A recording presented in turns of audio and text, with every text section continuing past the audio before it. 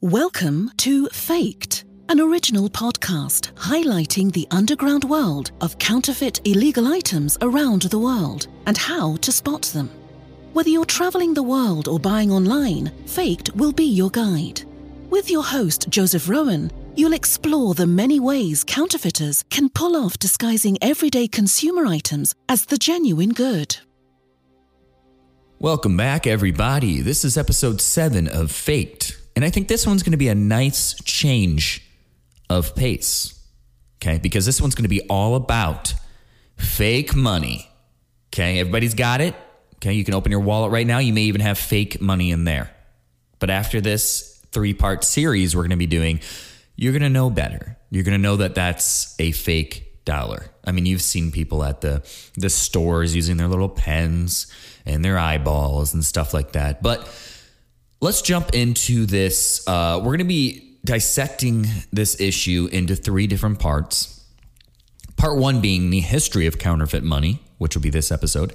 Part 2 being legal fake money. So there are instances of legal fake money, and that's what we're going to jump into part 2. Part 3 is how to tell the difference between fake money and real money.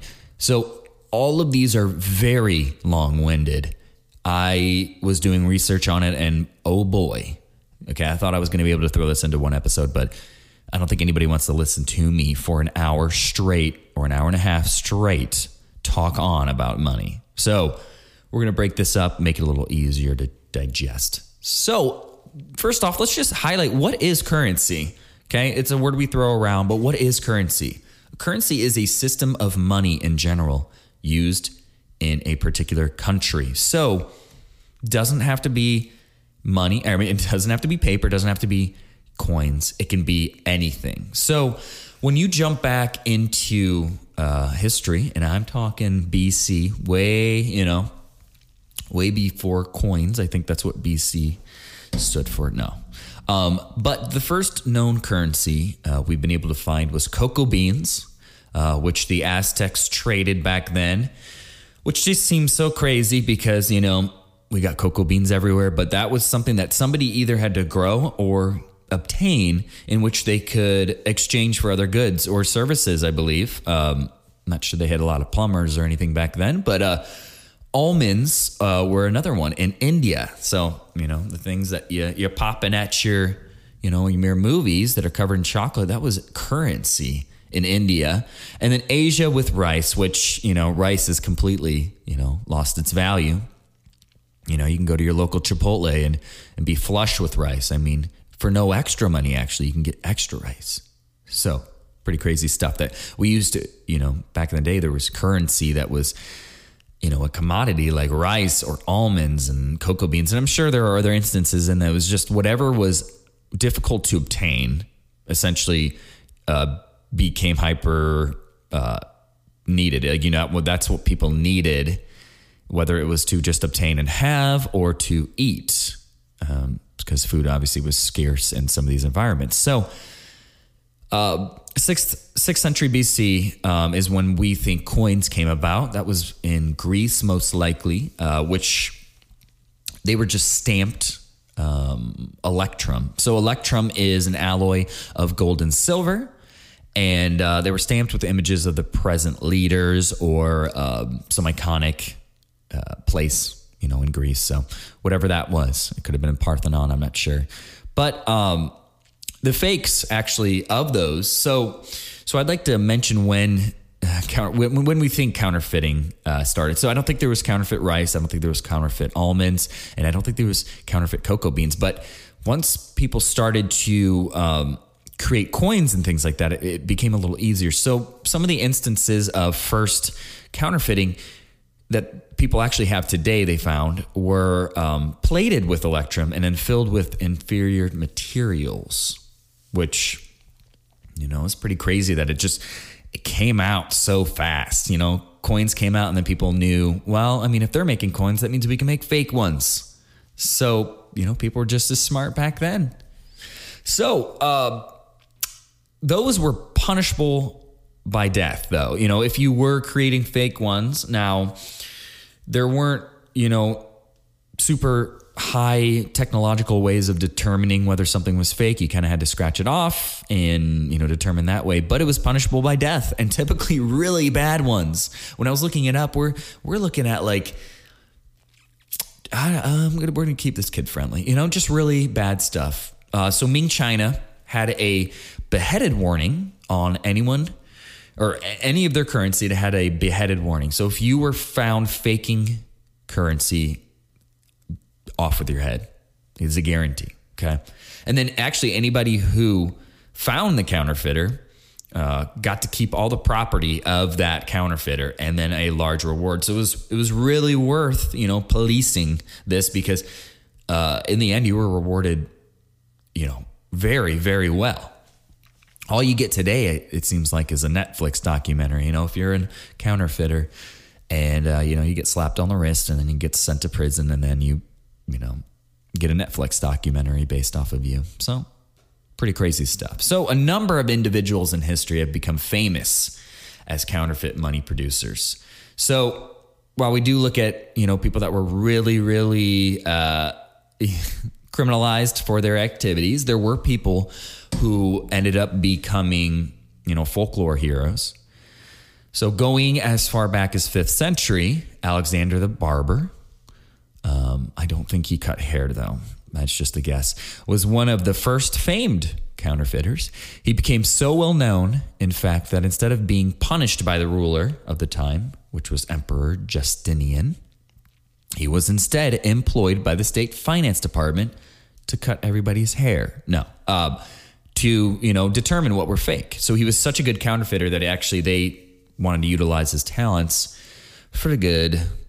So other famed counterfeiters were less fortunate. So the Bonnie and Clyde of the counterfeit money operation, Thomas and Ann Rogers, were hanged, drawn, quartered, and burned alive after their coin clipping activity was discovered. Although during the time, most counterfeiters were actually seen as folk heroes, or like Robin Hoods, if you will, stealing from the government. And I don't know if they're necessarily giving to the poor, but, you get the gist there. So counterfeit currency has been in circulation for nearly as long as currency itself. Long before bills were used used as a form of money, counterfeiters would alter other forms of currency to gain more value than the traded item was worth, which is what we were talking about, the inferior metal that they would just plate. So obviously that would trade more than what it was, its base value was, which obviously that's the draw, is to, obtain more than what you're giving out, deficit there. So one of the early instances of this was during the foundation of the American colonies, when Native Americans would trade shells known as wampum as a form of currency. So they're like blue-black shells, which were more rare. So that shows you that they were kind of not a necessity, but more of a commodity. Had more value than their white counterparts. So these blue-black shells had way more value than white shells. And as a result, some traders would dye the white shells a blue-black color and pass them off at a higher value. So people were pretty crooked. Kind of seems obvious by today's measure, but I think we're more morally corrupt than they were. Shells were eventually replaced with coins made out of gold and silver. Each coin was weighted to a precise measurement, and the value of the coin was based on the weight. However, counterfeiters began to shave the sides of coins to collect the valuable metal on the outside.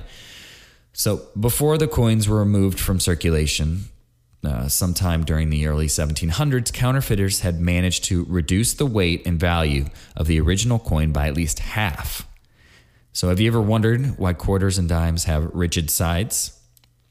It was during this time that practice was actually developed to make it more noticeable when a coin had been clipped. So the difference on the outside, they'd shave it down because there was no outer rim. So as you shaved it down, it looked just like a smaller to the eye and smaller to the hand when you held it, but no noticeable difference. So that's why they have the ridges on the outside now, is just to make sure that you aren't clipping those coins, making them smaller and removing its precious metals.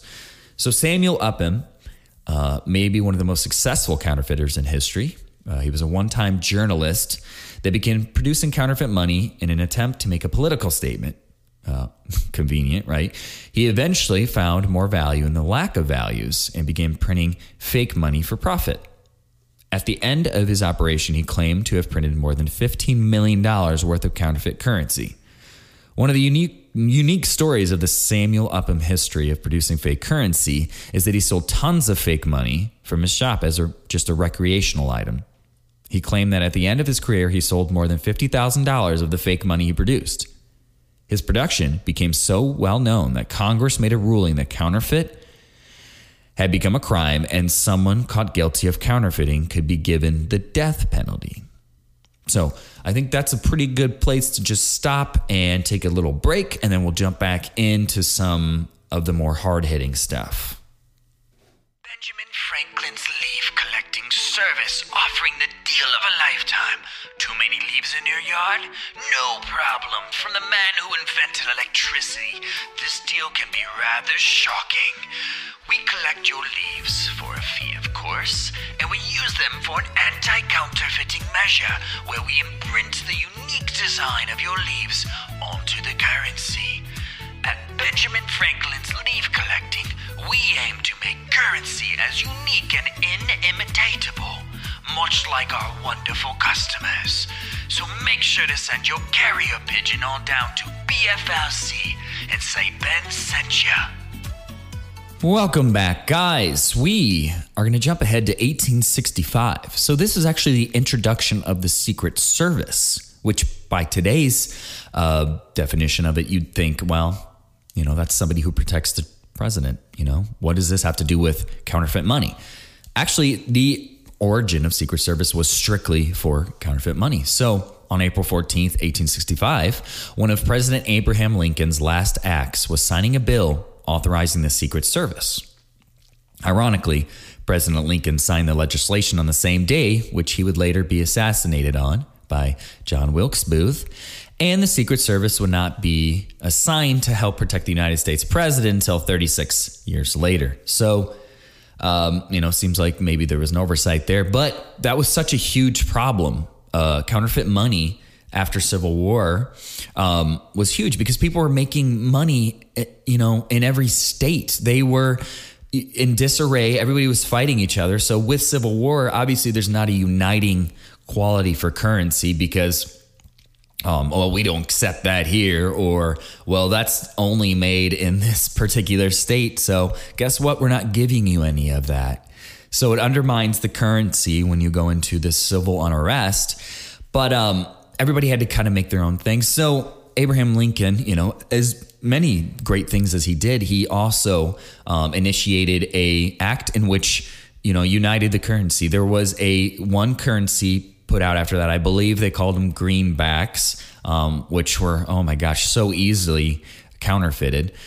So when the Secret Service was signed into law, its mission was to suppress currency counterfeiting. This was in part a response of the rampant money counterfeiting that was happening after Civil War. Because of that united currency, they didn't spend a lot of time in producing it, so there were no counterfeiting measures taken, or anti-counterfeiting measures taken in the introduction of it. So, oh my gosh, people were just going crazy with it. So it was estimated that at the time, around 1/3 to half of the money in the United States was counterfeit. So, which, over time led to money having to have a lot more security features, which we will go into part 3 on. But overall, currency is based on faith because ultimately it is just a piece of paper, a coin, or, something that the government promises has value, and you just have to have faith that it truly does, because even money today doesn't have the backing of gold. We're off the gold standard. We have been for decades. So it's all about the faith. And when you create too much, people obviously lose faith in the currency, because this is something that is a piece of paper that they've told you, this is worth $1, this is worth $5, this is worth 10, and so on. So guys, that is it for part 1. I think there could have been more that I went into. I think I wanted to spark the the dry stuff. I wanted maybe you guys to do a little more investigating on this. If anything in this episode really stuck out, I would go and explore it a little more. Each item, I mean, there's so many instances of recorded counterfeiting back in the day that we could have talked for hours about it. And that's why I wanted to break this into multiple episodes. So episode 2 is going to be more into what makes counterfeiting money legal, because there are instances where there are legal money operations. And then we'll get into that more, because I think it's really interesting to hear about opportunities that people have to make fake currency, whether that's for movie props or actually to determine anti-counterfeiting measures. You have to, obviously make fake currency. So we're going to get into that for part 2. So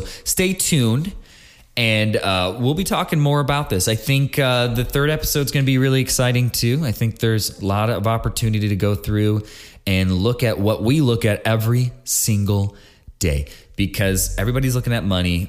We all know the basic stuff. We know. Look at the ghost of the president on there.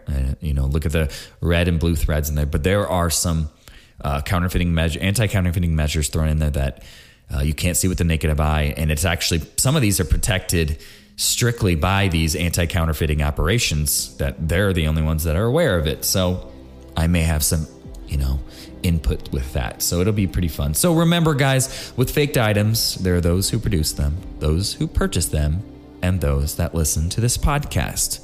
See you guys in the next episode.